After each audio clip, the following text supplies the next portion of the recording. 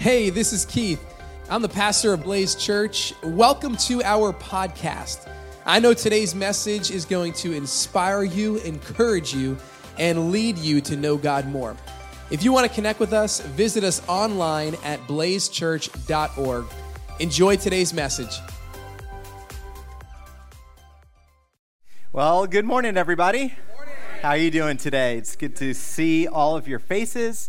As Pastor Keith said, my name is Josh, and it really is so great to see you this morning.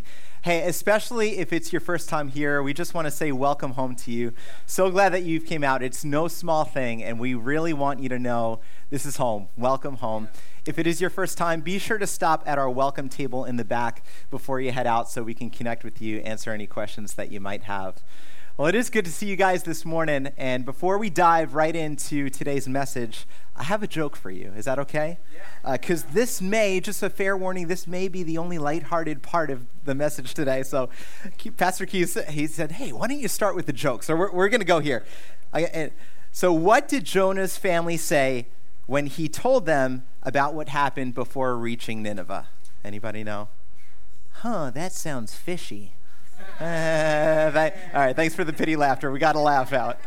You know, it's funny. My mom said, hey, are you going to start with a joke like Joel Osteen does? I said, no, absolutely not. And here I am.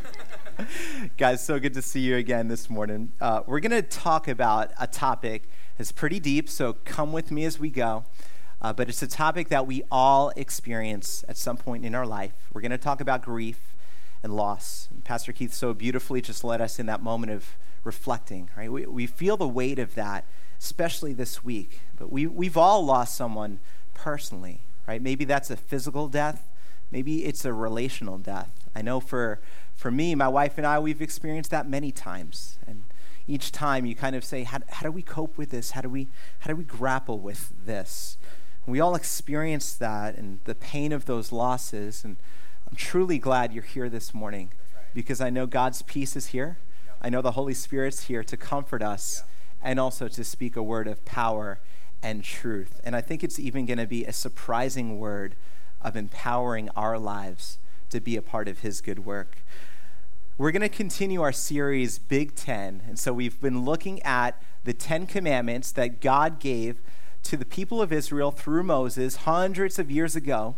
We're looking through the course of time and seeing how these so practically and powerfully apply to our lives today, to you and me. These are so relevant and applicable. So let's look at a recap because we want to remember what we're learning like good students, right?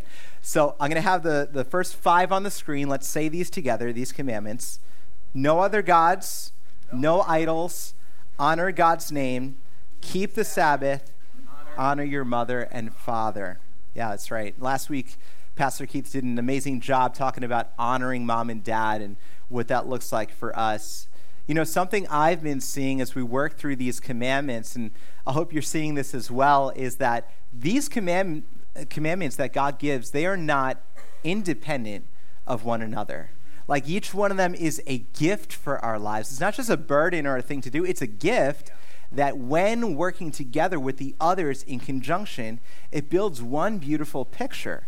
Here's the result of that picture. We've been saying this every week. Say this with me. The 10 commandments reveal the heart of God and reflect the Christian life. They really do. They reveal God's good heart for us as the ones that he created, as his children, and they reflect the life that he intends for us to live. So let's go ahead. Let's dive right into commandment number 6. This is Exodus chapter 20, verse 13. God gives the law to Moses. He says, you shall not murder.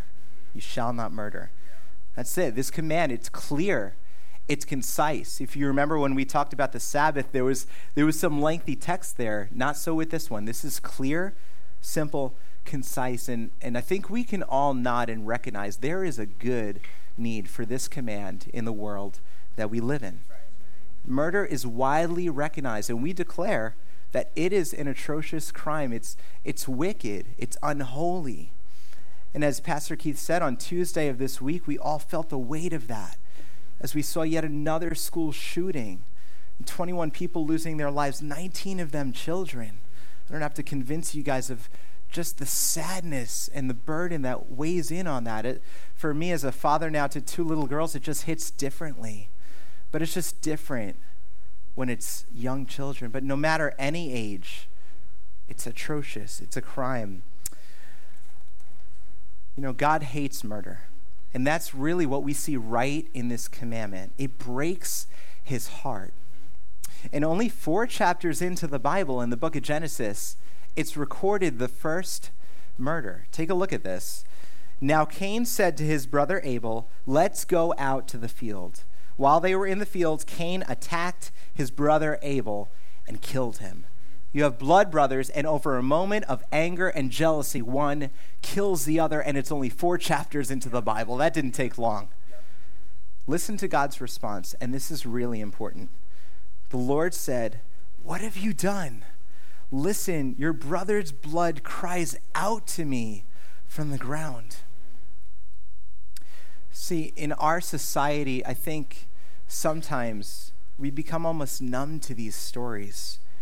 Murder is something that we hear of so often, or violence, crime, the war, the violence that's still going on across the world in Ukraine. There's killing both outside and inside the womb. Sometimes we tend to move past it quickly, don't we? We talk about it for a little while. We post a heart on social media. We try to fix this in our society. But I want us to see in this account, God says, I don't move past it. I don't forget. The blood of those innocently slain cries out to me. His heart breaks, and he is a God of compassion. He is a God of love. He is not a God of violence and death. And there's a literal definition to this command, right? Thou shalt not murder, like don't take another person's life. And that is a basic understanding for us. Like that's a good thing. Yeah. But let's look at a couple of reasons on why life is so precious. 2 things. Life is sacred and life is priceless. First, life is sacred.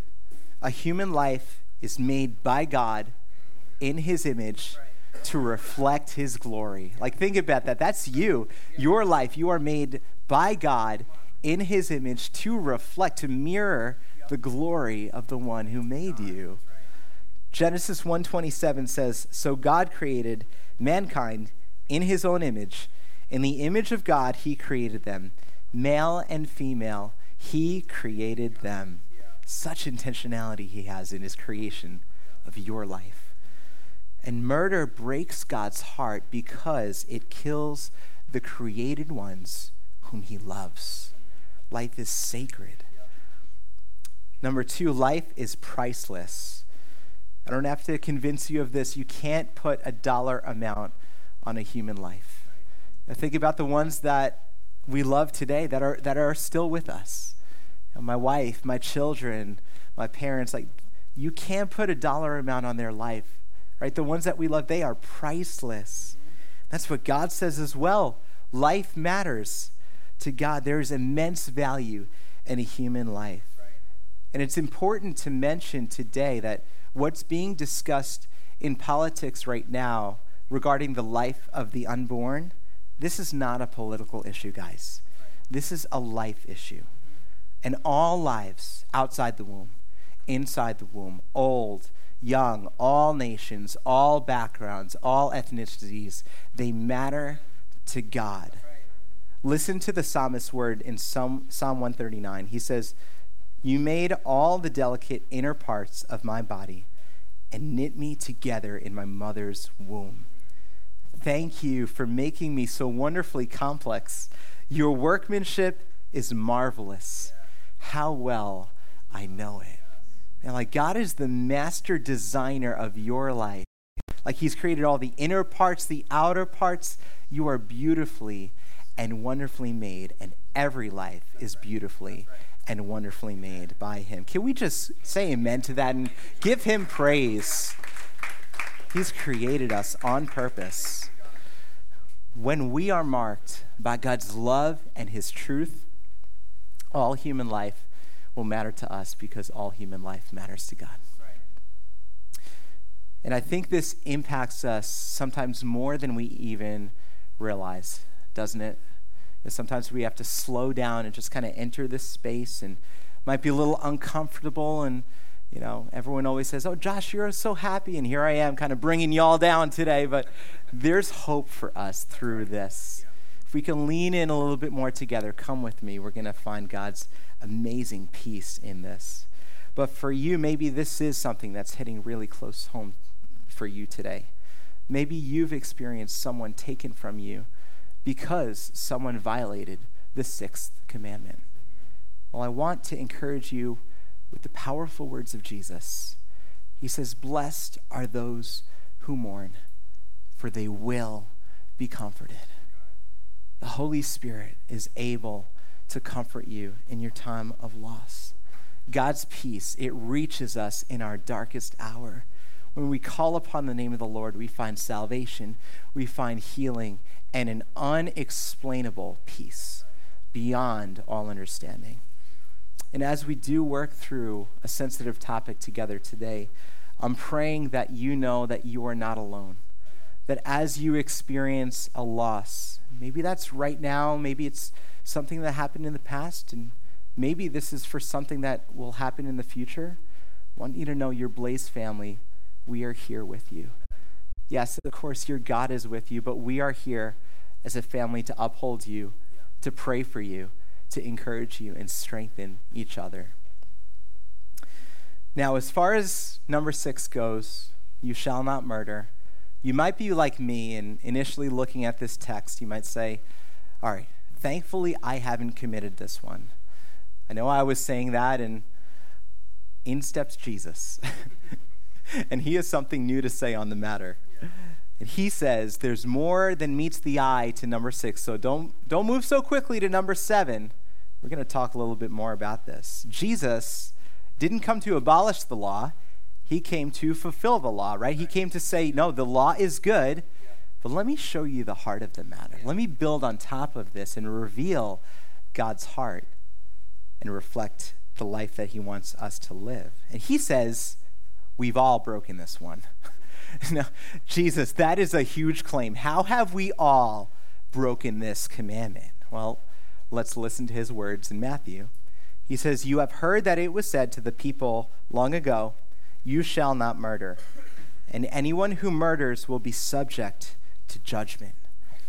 But I tell you that anyone who is angry with a brother or sister will be subject to judgment. Again, anyone who says to a brother or sister, 'Raka,' is answerable to the court. And anyone says, 'You fool,' will be in danger of the fire of hell." What heavy words Jesus has for us, right? Like, how did he just go from murder to anger? Like that went up really quickly. Jesus, are you saying agree with someone is the same as killing a person? Now, if you're a human being like me, that's kind of a concerning thought, because if you've got children, you're going to get angry at some point. Can I get an amen, somebody? Like, if you're a human being, we all experience anger. So what is Jesus saying? Well, let's first look at what he's not saying. He's not saying, don't get angry. Like he's not saying that you're going to get angry, right? For many years, I think this is important, I hope for you as well as it was for me, but I think for many years I thought like getting angry is bad. Like getting angry always is a sin. Not so. Anger itself is not a sin. Anger itself is a God-given expression. Let's look at what God's word has to say. Ephesians, Paul writes, inspired by the Holy Spirit, he says this, "In your anger, do not sin." Another translation says, "Be angry and do not sin." Like, how clear is that? Like, go ahead, like, be angry over the situation, but don't move in to hurtful anger, but don't sin.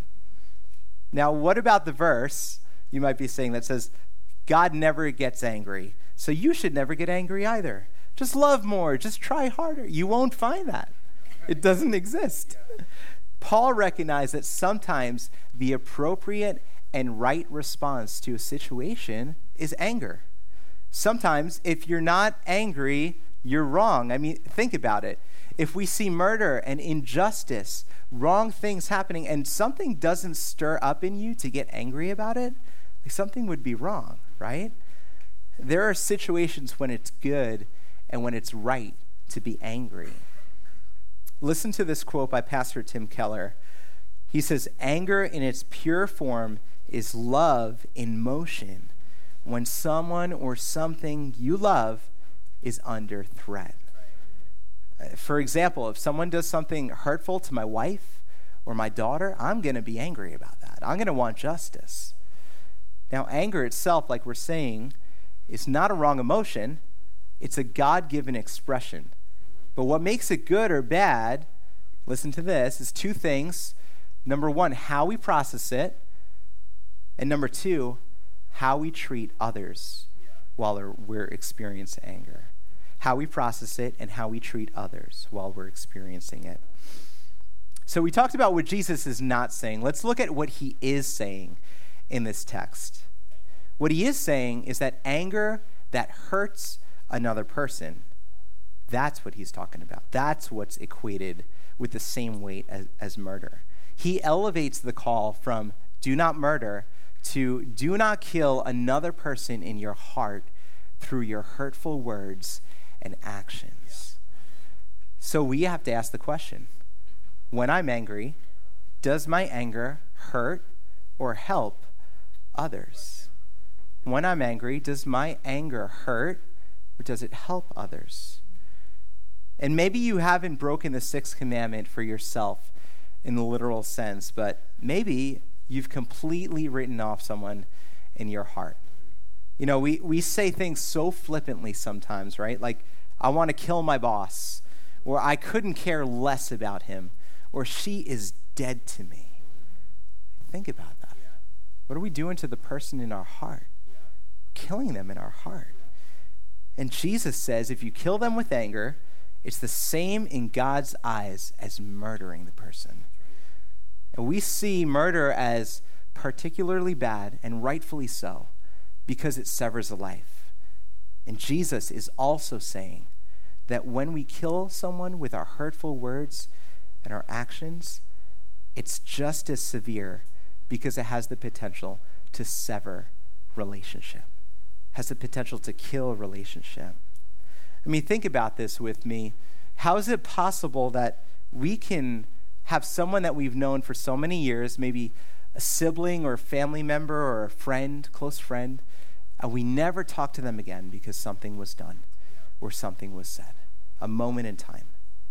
Or maybe it's a stranger on a more day-to-day simple level. They cut in front of us on the LIE or the supermarket, and we instantly hate them in our heart. I mean, come on, am I alone on that? Someone cuts me off, what is wrong with you? You're always talking to the car. There's never a human in the car. You're like mad at the car. But let's look at this and really break this down, what Jesus is saying.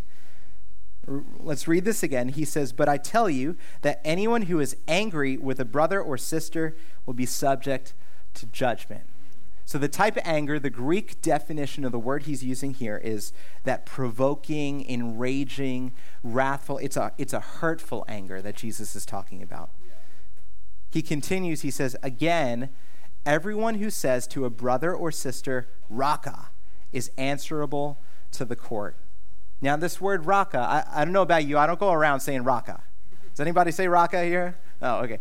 It's an Aramaic word, and so at the time that Jesus is speaking to his audience, this is very applicable, and it is for us today. We just have to look at its definition.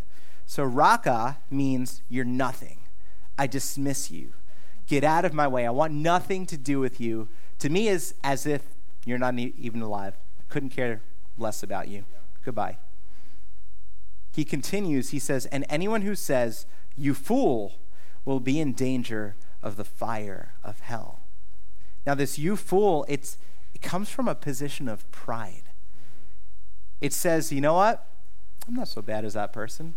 They're going to hell. See what they did? It's all focused on the other person. It's a prideful response. It's writing them off in your heart, saying, they don't really mean that much. But we do this, don't we? In our sinful humanity, even in our everyday, we want to think that we're better than we are. And I want us to see that it can evidence itself, this hurtful anger. It can come through hurtful and blatant outbursts, which is sort of easy to detect in our lives, right? But it can be sneaky and hard to detect, and that's often what I find in my life. Can I give you a couple examples of what this looks like in my life? Because I'm a human being as well. So with my children, over the course of COVID, I had the privilege and the blessing to be able to work from home a lot, working on the computer. And I remember at least a couple of moments where I got frustrated because the house wasn't as quiet as I wanted it to be, or I felt like I wasn't being respected, and I just lash out in hurtful anger. Hey, will you keep it down? Just a biting tone.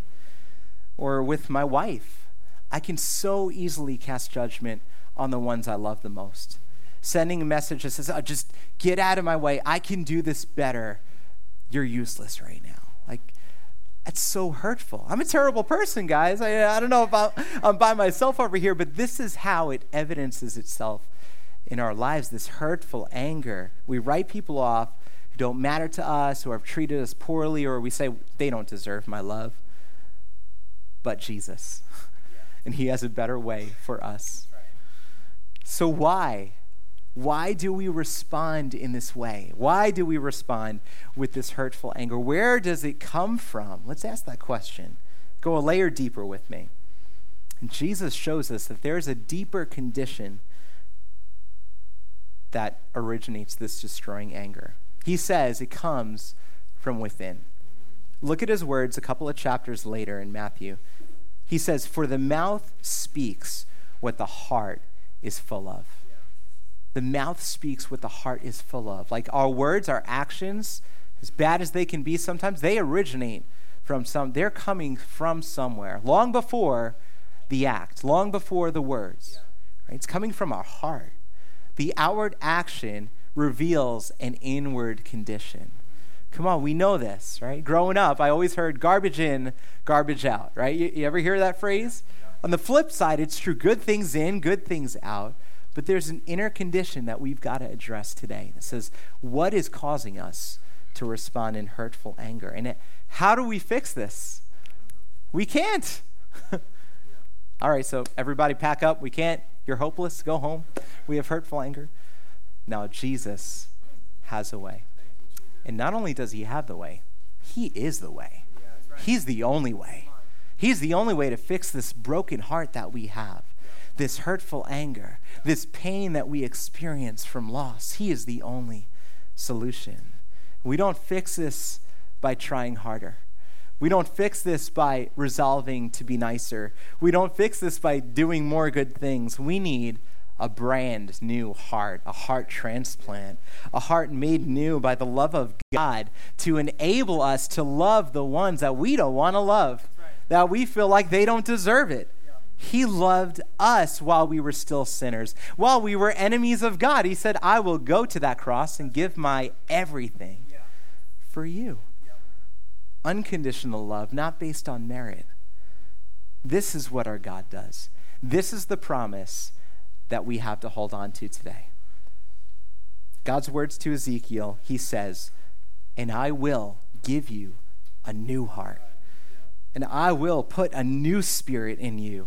And I will take out your stony, stubborn heart and give you a tender and responsive heart. What a promise that our God makes to us today.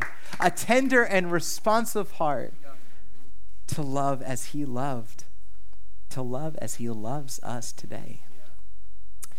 This promise was made to the prophet Ezekiel.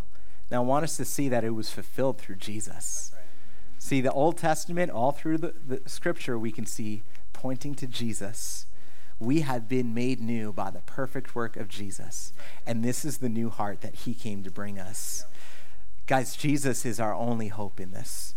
See, we start with a commandment where many of us say, yeah, we've been marked by this. But many of us also say, thankfully, I haven't done this. And yet Jesus has something new, and he says, no one is exempt from number 6. So what do? We look to him. our perfect substitute, who fulfilled all of the law. Well, how did he do that? Let's reflect on that. How did Jesus himself fulfill the sixth commandment? He loved, he brought close, he did not push away, no matter who the person was or what their background was or what they had done. He wasn't concerned about it. He said, come on close. He wasn't prideful. He was humble. He didn't murder others, not in action nor in words. He took the punishment, the full punishment, God's rightful anger against sin. He took that on himself. He went to the cross and he said, Father, forgive them. They know not what they do. He willingly took our place and rose again and reconciled us back to God, restored our relationship with God. He didn't mistreat others who mistreated him. He didn't mistreat the ones who persecuted him. He didn't think negatively about the ones who crucified him. He loved them. He forgave all our sin at the cross. He paid the price once and for all. And now he invites us into this beautiful and powerful and challenging invitation to lay down our selfish anger, to say, if you have forgiven me, how do I have a right to withhold forgiveness for another, no matter what they've done? God's plan is for us to be a part of his restorative work on the earth today. See, there's so much beauty here for us this morning, that his healing, that he wants to bring your heart in every area of grief and loss, of hurtful anger, to heal those things so that you are a catalyst of restoring another person's life. It's powerful. See, we've been reconciled. The gospel says that Jesus came to restore our broken relationship with the Father so that we can move out in restoration of each other. That's why we use language around here like Blaze family. We are the family of God. A family's messy. A family offends one another. A family doesn't do the right thing all the time. But God's family is built on his love, who are marked by his love to restore each other. Listen to Paul's words in 2 Corinthians. He says, all this is from God, who reconciled us to himself through Christ and gave us the ministry of reconciliation. That God was reconciling the world to himself in Christ, not counting people's sins against them, and he has committed to us the message of reconciliation. Like he's gone ahead, he's done it. He's restored our relationship with him, and then he said, now go. Now you be a part of this restorative work. You reveal the heart of God to the lives that are around you. See, what we're seeing here is vertical reconciliation leads to and empowers us to experience horizontal reconciliation. That vertical connection, when we say, God, you are my God, you have created me, I'm fearfully and wonderfully made in you, I'm made on purpose, thank you for saving me, now use me to be your love in the lives of those around me, even the hard ones, especially the hard ones. Jesus says, a little later in this passage, he concludes with this call to action. Listen to this. He says, therefore, if you are offering your gift at the altar, and there remember that your brother or sister has something against you, leave your gift there in front of the altar. First, go and be reconciled to the person, and then come and offer your gift. Like he's literally like, hey, if you're at church, leave the service. Go be reconciled to the person. First things first. We don't make up for this by trying to do something good, do something better. He says, just go. Be reconciled to the person. See, this new heart that he gives us doesn't just enable us to be nicer people. It transforms our complete identity from a murderer to a reconciler. The gospel restores us so that we can restore others. It's not just about us. Sometimes I go through my days and I'm acting like it's the Josh show, and I'm doing my thing, and I'm plugging away. But we remember that God has a bigger call and a bigger picture for our lives to restore the lives of others. Now, can I be real with you for a second? This is hard. Let me speak to some real tension that we have on this. We say, how? Jesus, how? I've gone to the person. I've tried to reconcile. I've forgiven them in my heart. They just won't listen. This isn't working. What do we do with that tension? Let's listen to what God's word has to say. He says, Paul writes in Romans, he says, if it is possible, as far as it depends on you, live at peace with everyone. It sounds so simple, right? If it's possible, as far as it depends on you, live at peace with everyone. Well, what does that look like? Acknowledge that some relationships may be dead. Some relationships may have experienced, and you've tried, and you've forgiven, and you've done your part.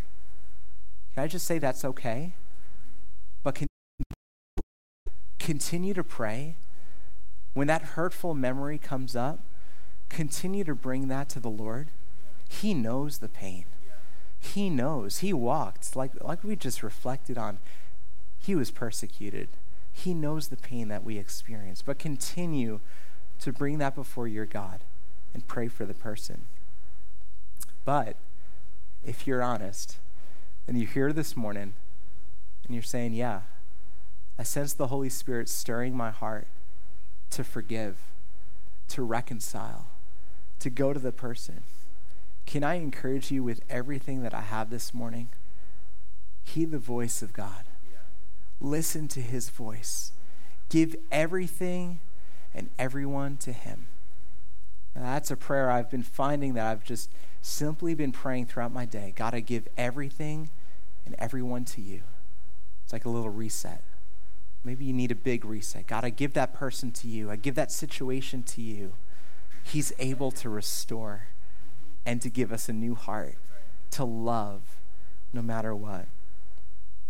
I think there's no better prayer for us to pray in this moment than the psalmist's words in Psalm 51:10. He says this, and you may have heard this before. He says, create in me a clean heart, O God. Renew a loyal spirit within me. Create a clean heart. Renew a loyal spirit. God, I want to be like you. God, I can't do this on my own. God, I don't know how to navigate this one. But Lord, would you create in me this clean heart so I can love as you love? I want to pray for us today. I want to pray for a couple of things. First, I want to pray for each and every one of us to form our complete identity around the person and the good work of Jesus Christ.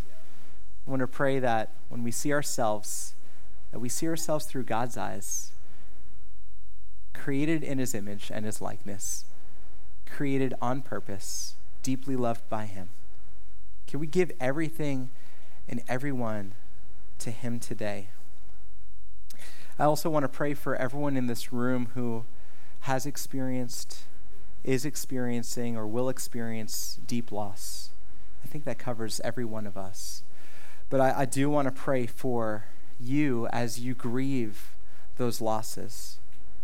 Maybe someone being taken from you in this way or another. I want to pray for God's peace in this moment. And I want to pray for anyone who needs reconciliation in our horizontal relationships with another. So would you open your hands with me as we go before the Lord once again in prayer? Father, we thank you that when our human words fall so short, when we recognize the weight of what's here, Lord, and say, we can't do this, Lord, we recognize you are all sufficient. You're the answer. You are truly everything that we need. It's not just something we say. God, we need you. Can you just say that? Father, I pray for every person in this space, especially those right now who are grieving deep loss. Lord, I thank you for your Holy Spirit of comfort. I thank you that your name is healer. That you, God, the one who created them, who knows their pain, You are with them. You are for them. And Lord, would they experience such deep healing and forgiveness, mercy, and love on their hearts in this moment. Father, I pray for those who have committed murder. Such an atrocious thing. Yet, your forgiveness stretches and covers. Lord, we pray, Father, forgive those. Forgive those. Forgive us who have done this, Lord. Forgive us for having hurtful anger, for holding indifference for another, for withholding compassion, for biting words, for hurtful thoughts. Lord, would you give us that tender and responsive heart? Would you replace that stony heart within us and make us brand new? Lord, I pray for reconciliation in relationships. I pray for restoration. Lord, even when it seems impossible, you are the God over impossible situations. Lord, right now, whoever we're thinking about, wherever we are, we pray that you bless them. We pray that you love them. We pray that you heal them. And we pray that you give us a heart to do the same. We thank you, Lord. And we receive this new heart. We ask you for it. We receive it because it's a gift.